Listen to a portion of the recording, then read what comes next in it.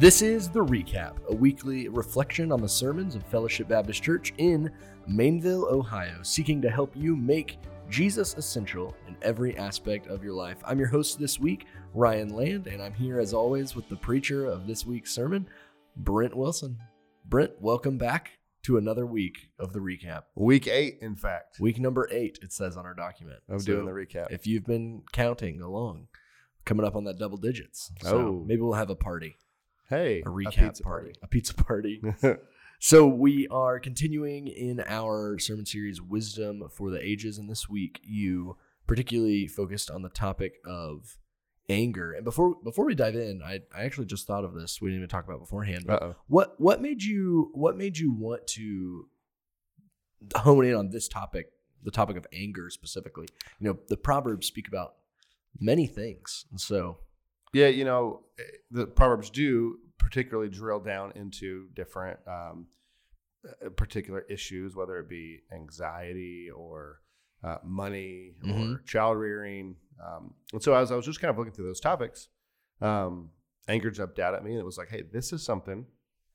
It just hit close to home, and it's something we all struggle with. Yeah. And so I thought it just seemed timely and helpful. So okay. Yeah. The universality of it, right? Yeah. Everyone's got anger. We're all touched by it. Yeah. Oh, okay. I was just curious. I just had that thought that, you know, you rarely, you know, just like focus on one topic. Yeah. You know, and so I was just curious what the other thing that's interesting about doing Proverbs is it's not like, okay, hey, Proverbs 2 deals with the topic of anger and Proverbs 3 deals with money. It's like, you know, I had like 6 or 7 different chapters that I was covering, and you could have done a lot more because the Proverbs they read just like little couplets, right? Yeah, like for sure. Okay, these two are about this topic 1, but then it's like, okay, then this is another topic. Yeah, in one proverb, and so it's like if you want to topically address something, you've got to look at the entire book and see what the whole thing says about it. Yeah, so like we were in, you know, like 14, 15, 16. You know, 19, 24. Yeah. And it's like, it's not like those teen chapters right there are all dealing with anger. Yeah. It's like, no, anger just comes up in all of those. And that, you know, Psalm 14 or Proverbs 14, is, you know, addressing just lots of different things. And there's, you know, a couple verses about anger. So it makes preaching for Proverbs a little more difficult because you can't just hone in on you know, these 8 verses or whatever. You do have to look at the book as a whole. So kind of on that note, you said there, you know, we were in how many? I think 6 different chapters, 6 or 7, and so we got a couple here that we touched on in the sermon, but I think we wanted to do a little bit of 12. I read 12 verses. 12 verses from all across the gamut. Yeah. So we have about 4 here that we wanted to, I think, kind of just dissect a little bit. Yeah, these are ones that I read at the beginning and would have been applicable. They were kind of in the background, but I didn't necessarily really dive into them. And I thought they're pretty simple, but they'll be helpful things to talk about as we just kind of continue to think about anger. So the first one of these, I'll just read it out here, is Proverbs 14:17. A man of quick temper acts foolishly, and a man of evil devices is hated.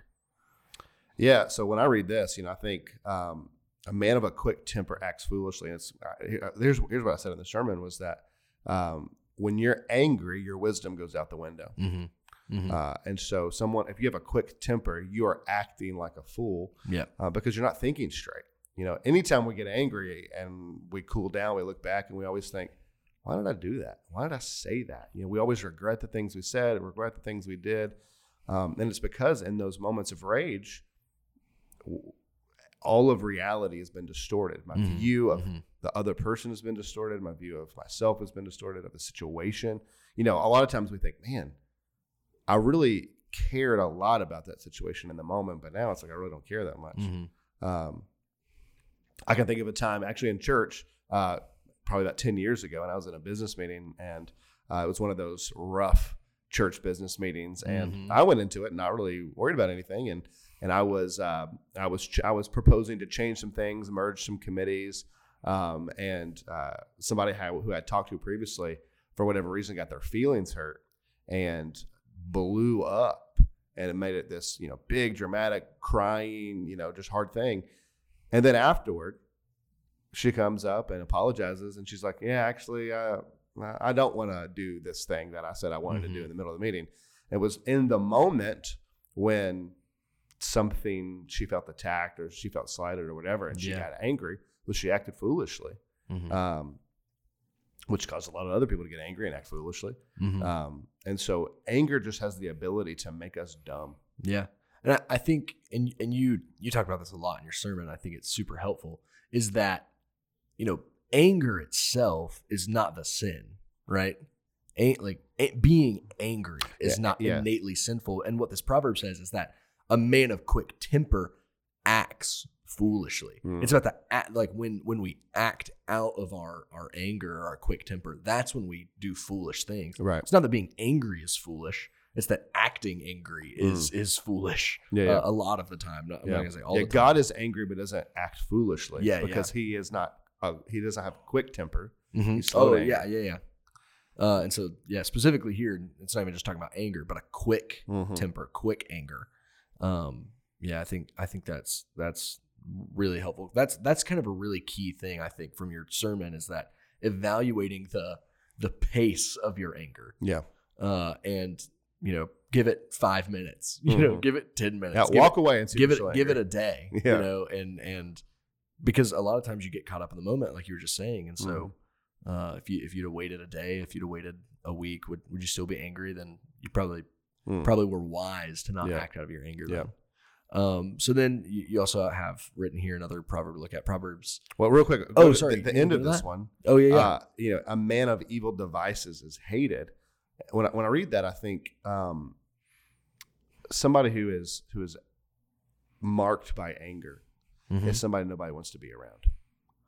Because if you're around that person, you've gotten your head bit off a few times, and eventually everyone around you can start hating you. It's going to start not wanting to be around you because they're tired of it. Yeah, I also think you referenced that in your sermon. The isolation. And I think it does. I think there's a kind of a flip side of it, because you're right. Like if someone's just marked by anger all the time, you can never, it's like you should never function around that person.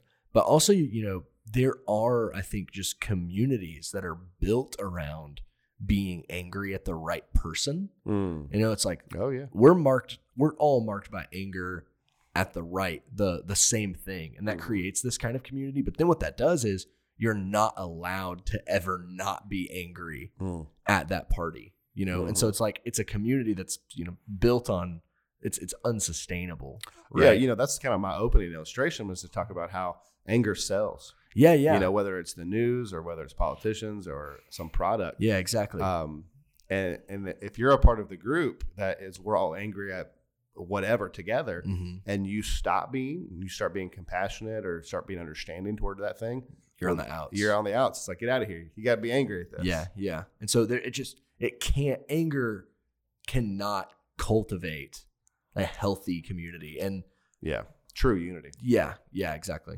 Yep, for sure. So, all right, so 15:1. Yeah, 15:1. A soft answer turns away wrath, but a harsh word stirs up anger. I like this language, a soft answer. When I read soft, I hear gentle. I hear tone in that, right? My answer isn't snappy, harsh. It probably has a good pause. You've said something to me, and before I respond, I'm pausing, and I speak with a soft tone. Yeah. And that's really, I think, disarming. When someone comes at you and they're angry, and you kind of take a moment to reflect and come back gently, it's hard for that person to come back angry again, because then they're really going to look like a jerk and feel like a jerk. One thing I just recently read was, and it's about engaging helpfully, specifically with people who are like not churched and are sort of like doubters, is to always sort of repeat their questions back to them just to make sure that you're speaking on their terms. You know, and so someone comes at you like mad about something, for you to just calmly say, are you upset about this, you know, this thing? You know, because then they may be able to say, well, no, I'm not actually mad about that thing. I'm mad about this other thing. Or they're like, yeah, I'm mad at this. I'm, you know, you're speaking on the same terms, right? And, and you're not you're not defending yourself. You're asking for clarification on their behalf. You know, it's almost like an olive branch. When it's almost like, hey, I want to listen. Tell me about that. Yeah. It's an invitation. And then it's like, oh, no longer am I needing to come argue with you and yell at you, but oh, you're going to listen to me? Now I can kind of just share my heart a little bit. Yeah. But as soon as you try to defend yourself, I think is when the escalation begins. Yeah. And because usually it's around some hurt I've experienced. Right. So I'm hurt or I feel slighted. So I'm attacking you. I feel threatened. Yeah. So I'm attacking you. And as soon as you defend it, it's like, oh, you are diminishing my pain. You're saying my pain's not legitimate. Well, I'm going to come back all the harder now. Yeah. And it's just but if you recognize my pain, it's like, it's so disarming. It's like, oh, okay. Yeah. So maybe I don't need to be angry. It's like it's just a spiral of miscommunication, honestly, is what it is. And so when you just need clarity, you know, and that's what, you know, a soft answer invites is clarity. I'm trying to remember how I said this, and I took this from somebody, but we're often not angry about the situation itself, but about what we tell ourselves about the situation. Yeah, I can't tell you how many situations, meetings, conversations I've had where they seem to go great. You know, going into it, it's like, hey, it's gonna be a hard conversation, or you know, whatever. But you walk out and go, you know, that went so much better than I thought. But then a few days later, you get a nasty email, or you realize that someone else tells you they've been talking about it, or they call you up mad, and you're like, what happened between the time we met and now? And it's like, they've played the conversation. And I've done this myself. It's not just other people. You know, I've played the conversation over and over in my head. And I've gotten mad as I've replayed it because I hear it differently. I change the tone in my head. I go, oh, this is what they really meant when they said this. Oh, yeah.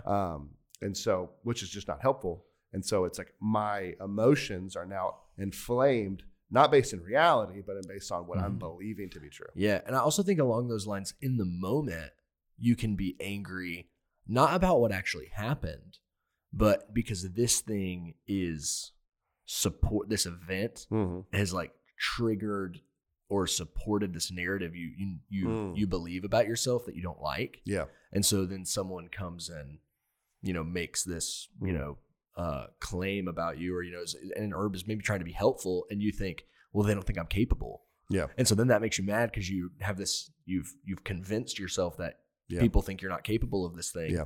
And then you go on the defensive, right? Yeah. And so it's not at all what they were doing. Right. But you were just believing this narrative about yourself, and then their helpful gesture fueled this false narrative in a dangerous way. Yeah. Yeah, for sure. Or you responded in a dangerous way. Yeah. The last part of this is, but he who is, no, a harsh word stirs up anger. We're 15-1. Oh, sorry. You want to go to 15-18? No, but a harsh word stirs up anger. Yeah, so it's like if you respond softly, you stop the anger. You quiet it. But if you respond with more anger quickly, it just spirals out of control. Yeah. You can choose to pour water on the situation, or you can choose to pour gas on the situation. Yeah, that's exactly right. Yeah. That's exactly right. So 15-18, a hot-tempered man stirs up strife, but he who is slow to anger quiets contention. And these are linked. I think these are very similar. Yeah, they are. They are very similar.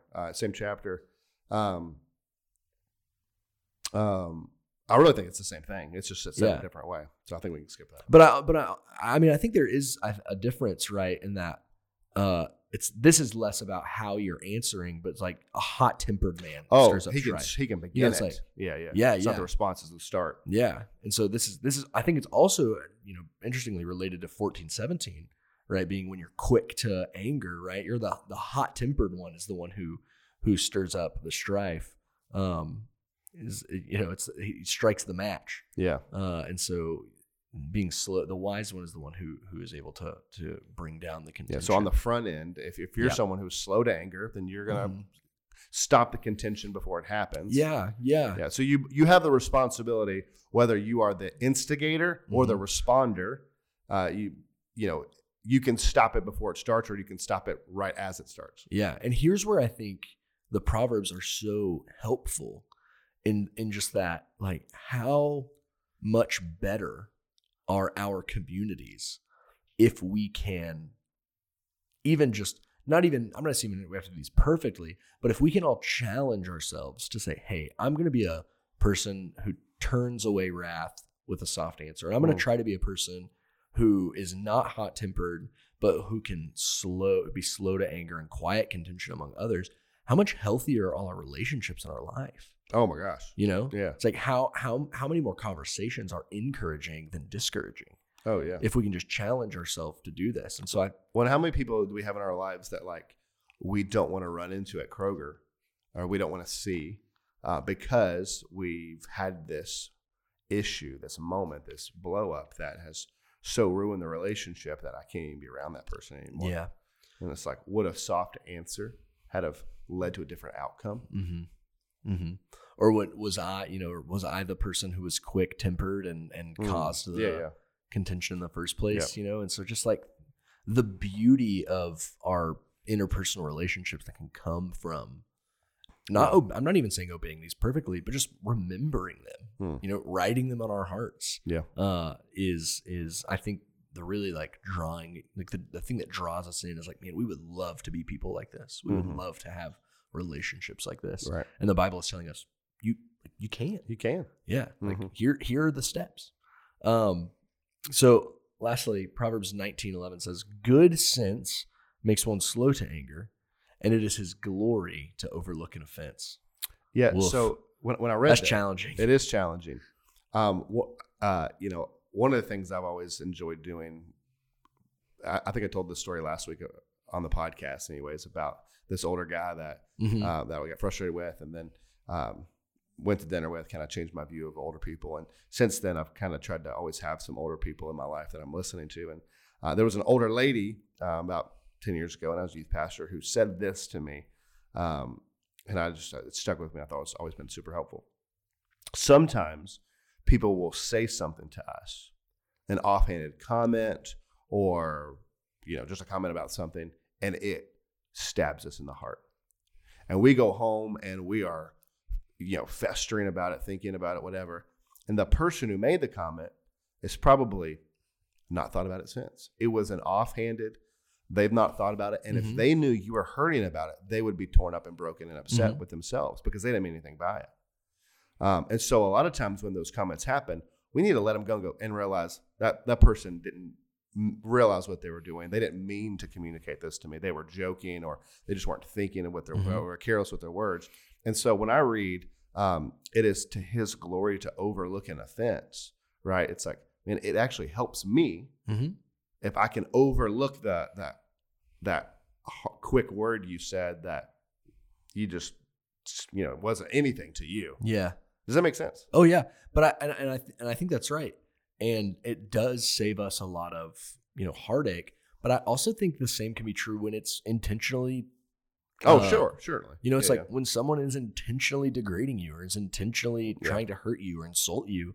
I think going back to what you talked about last week, this security, like wisdom is born from security. When we have security in our identity in Christ, it's like, who does it matter what people say to us or about us when we know that we've already been declared a son of the King, a daughter of the King. And so it's like this, you have this security. It actually becomes easier to overlook an offense because your opinion of me is not that important because I know what Jesus' opinion of me is.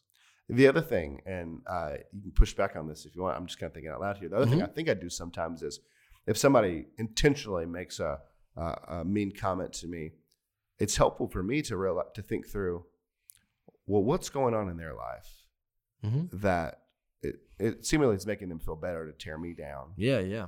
And to almost to cultivate some pity, not in a negative sense, but some compassion for them to be like, man, they must be having it rough right now if that's the way they're going to respond to this. Or it's like they're trying to fit in and they see other people doing that, or whatever. Like it's rarely are people just motivated purely out of malice. Right. You know, they like, got some baggage going on that's causing that. It's like, if I can get in their shoes a little bit and go, okay, they've got these things going on, and doesn't excuse what they did. Exactly. But it helps me understand. It helps you overlook the offense. Yeah. Yeah.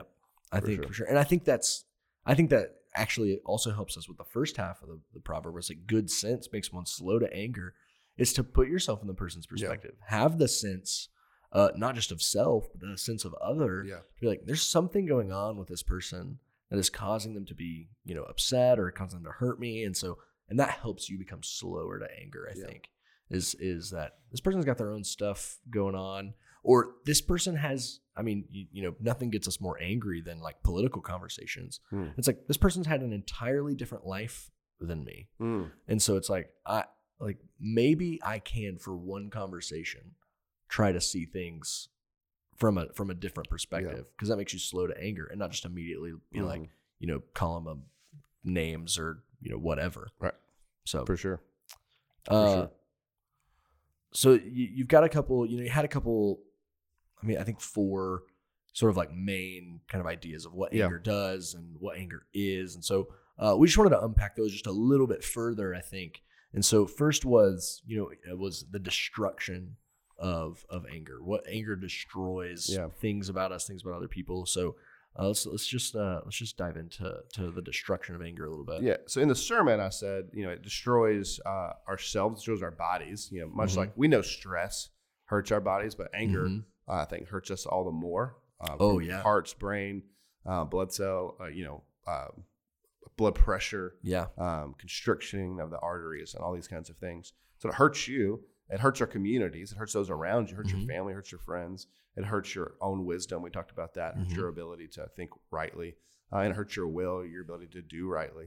I'm sitting here trying to think of, like, have you ever been a part of a situation where you've seen somebody get angry and like good result from it? Now, I think God sometimes redeems it. Like an ultimate good can come out of the negative, but in the moment, but like without God's like redemptive hand and as like restoring a situation afterward, I've never seen like someone blow up in anger and go, man, that really worked out well. Yeah. the only thing I can think of, right, and I wasn't there, but it's just like, Jesus in the temple.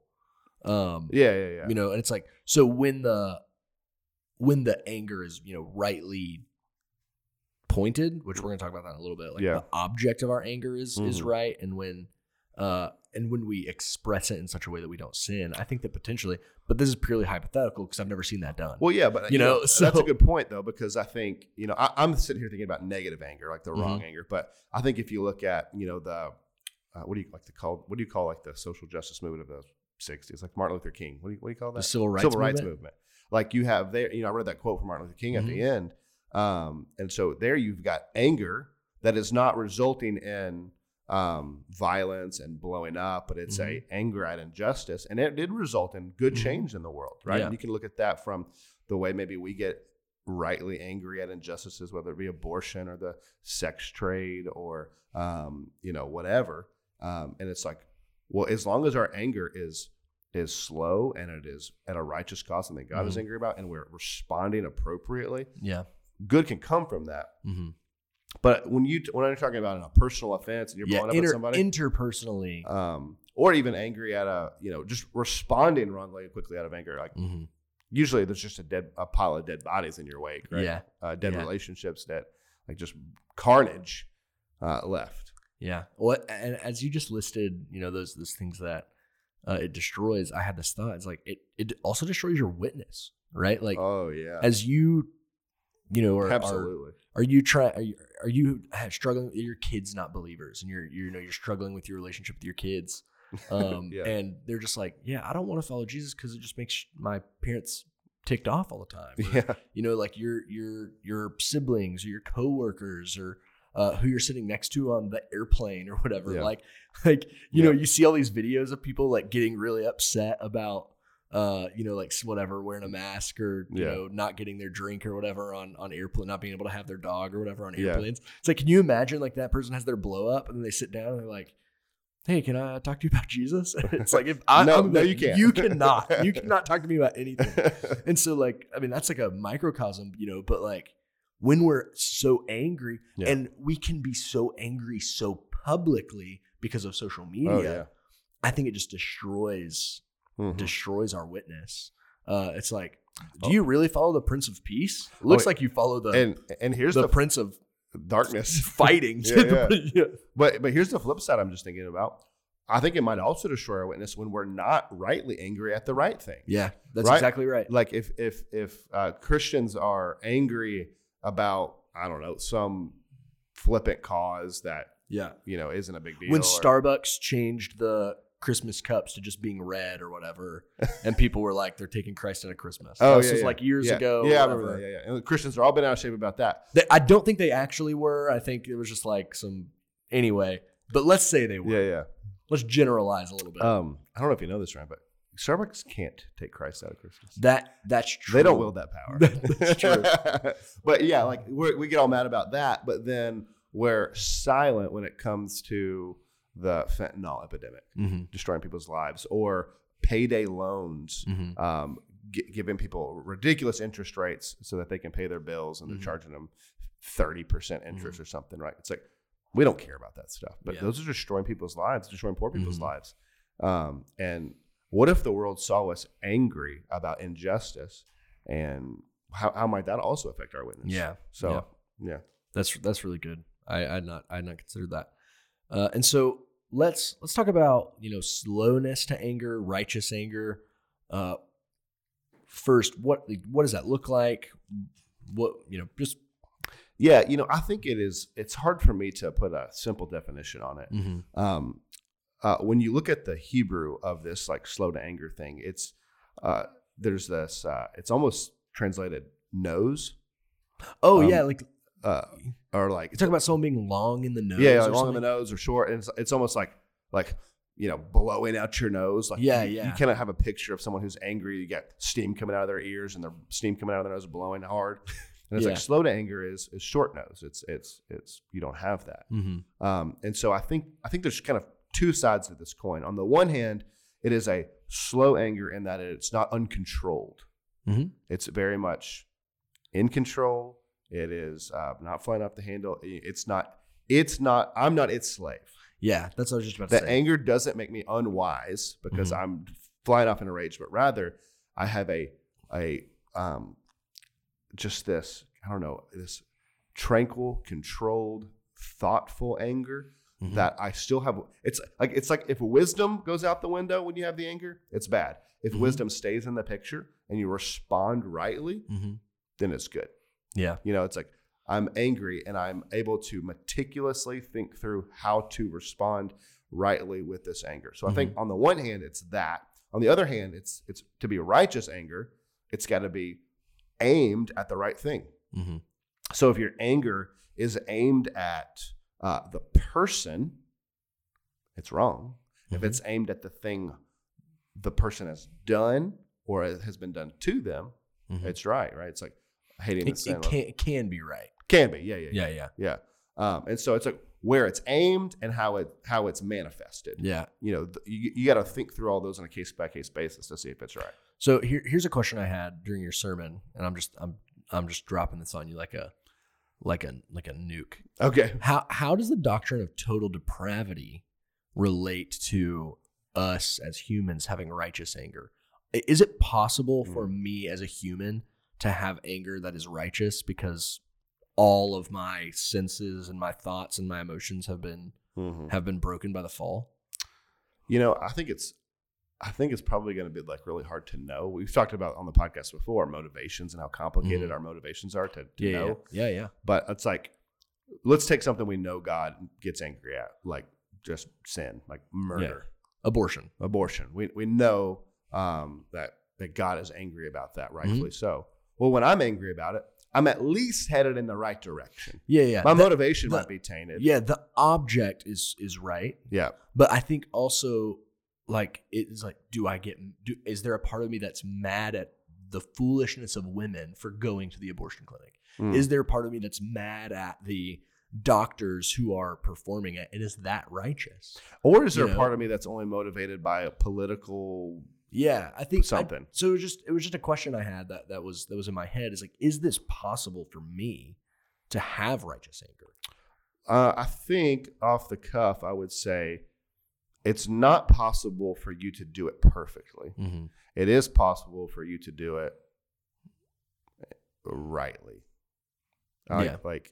As rightly as one can. Yeah. Well, it's Paul that says, be angry and do not and sin. do not So, sin. And it's a command, so it seems like it's an you can imperative. So fulfill you it. can, yeah. Like, so I hear that, but I do think what it does for me is say, I think more often than not, 99.9% of the time, my anger is not justified. Is not righteous.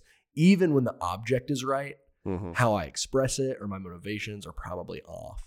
Or how maybe we are like fuming, even if it's directed at the right thing. I am fuming about it, and maybe that's the wrong response. Maybe that's uncontrolled. Yeah. I think it's probably just really hard to know, and so it's like I think having community. This goes back to last week.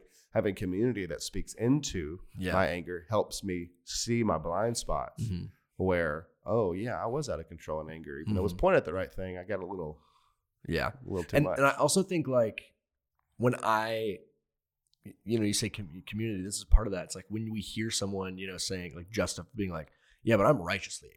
Yeah. It's like, that's a red flag for me. That's like when the foolish person is like, yeah, I'm wise. Yeah. It's like when the angry person is like, yeah, but I'm righteously angry. I'm like, I don't know that someone that's seeking to be righteously angry is like justifying right. or would feel or would even need to justify. Here's a question. If you're righteously angry, I might be answering in my own head, but if you're righteously angry, do you look angry in the way we think about anger? Yeah, I don't know. When I was asking that, my first thought went to Jesus flipping tables over in the temple. He probably looked pretty angry. Calm. Just tranquilly, slowly. Hey guys, excuse me. I'm going to flip this over real quick. Just like softly and tenderly, Jesus is flipping, making a whip from the reeds. Yeah. But also, I'm not Jesus, right? So he can do that. But for us, if I look and appear what we think of as angry, I might be probably doing it wrong. Might be just a good rule of thumb. Yeah, you're not Jesus is usually a good rule of never has anyone used that. Never has anyone been like, yeah, but Jesus was righteously angry. I don't know, man. Like no one's that's never been a successful defense. The days of WWJD bracelets, like what would Jesus do in this situation? He'd make a whip and start running people out of this place. So get out of here. Yeah, that's we just gotta trust God's judgment on that one. I'm not trusting Ryan's judgment. All right, well, let's talk about Augustine and disordered loves for a little bit. This has to do with kind of the object that we're just talking about. So if you don't know Augustine, we say Augustine. Augustine. Augustine, St. Augustine. So late 300s, early 400s AD, the bishop of Hippo, Northern Africa, comes to faith later in life, but then becomes this great scholar, writes Confessions, the City of God. De Trinitate, if you want to get Latin. The Trinity. It's just he's a church father whose writings have impacted Christendom, and so he talks about disordered loves. This idea that we love things too much or too little. I can love ice cream, but if I love ice cream too much, then it's going to cause a problem. And so basically, the whole point in this is, if I get angry at something, I should ask the question, what am I defending? Because what's probably happened is I've loved something too much, and when we talk about you've pushed my buttons, you've really said you've pushed on an idol, you've pushed on a disordered love, you've pushed on something that's sensitive to me because I love it too much, and I'm overreacting because you have threatened this thing I love too much, and now I'm defending it. Yeah, for sure. So it's like, what's on the throne of your heart, right? We talked about that language sometime with kids. And so it's like when you're getting angry consistently at the same thing over and over again, it's a good sign that's like, hey, this is maybe ruling you. This is maybe, and this is like what's really interesting about, when he talks about this is like, and it could be good things, right? Like it could be righteous anger at at a good object, right? Like some injustice in the world. But if it is like taking over, the anger at this, it's all you think about, this unjust thing. Yeah, it's like, I think you're disordered. Mm-hmm. And so it's not just saying, hey, put the good things on the top of your heart and the bad things on the bottom, or take them out. It's saying that Jesus is over all of it, right? Yeah. God is over all of your heart. Let everything be ordered rightly. Yeah. I think it's so helpful for me to have these diagnosing questions and say, okay, when I got angry about that, what was I defending, or why was I so willing to scorch earth over this issue? Yeah. Or lose loved ones, lose friends, hurt friends over this issue? What is going on in me that's doing that? And sometimes, I like, for me at home with my kids, it's who are perfect angels, who are so good. They'll do something and it will make me angry. And it's not necessarily an offense, like they said something mean to me. It may be that what's making me mad is I want peace and calm. I want quiet. Yep. Right? And so what I'm really defending I want me time. I think that. Yeah, I'm defending my me. right to me time. It's like, I ain't got no right to that. Yeah. And so I think it can bring you to to really do some soul searching to figure out what these real demons or problems are in your heart. Yep. And then kind of finally is how do we heal? Like, I'm an angry person. That's vulnerable. I am an angry person. Yep. How do you heal from that? How do you move on? I hear people or kids, students all the time, particularly saying, I'm just so mad all the time. Yeah. It's like, so how do we heal from that? How do we move on? Well, I think first step is admit it. Right. I talked about how anger is this addictive substance. Like, it feels good to be angry. Mm-hmm. That's why it sells. That's why it sells. That's why we want to be identified with a group of people who are all angry at the same thing. Mm-hmm. It feels good to be angry. And so I think you got to admit that you are and that it's a problem. Mm-hmm. And then you got to analyze that anger. What am I angry at? What am I defending? What's going on in the recesses of my heart that I'm responding to this? So I think those are the biggest steps, to do those two things. Mm-hmm. And then I think it's really helpful to remember the gospel. Mm-hmm. For sure. It was interesting to me reading about this week to see that not only did Jesus, we talk a lot about Jesus absorbing his anger. Mm-hmm. Right? He's angry at us because of our sin, and he absorbs his anger. He absorbs his wrath. But not only did he absorb his anger, he absorbed our anger. Right?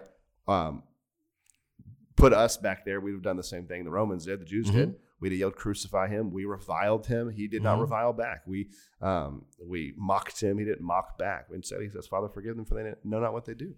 And so Jesus absorbs his anger and our anger. Mm-hmm. And so when we understand what he's done for us, we've admitted it.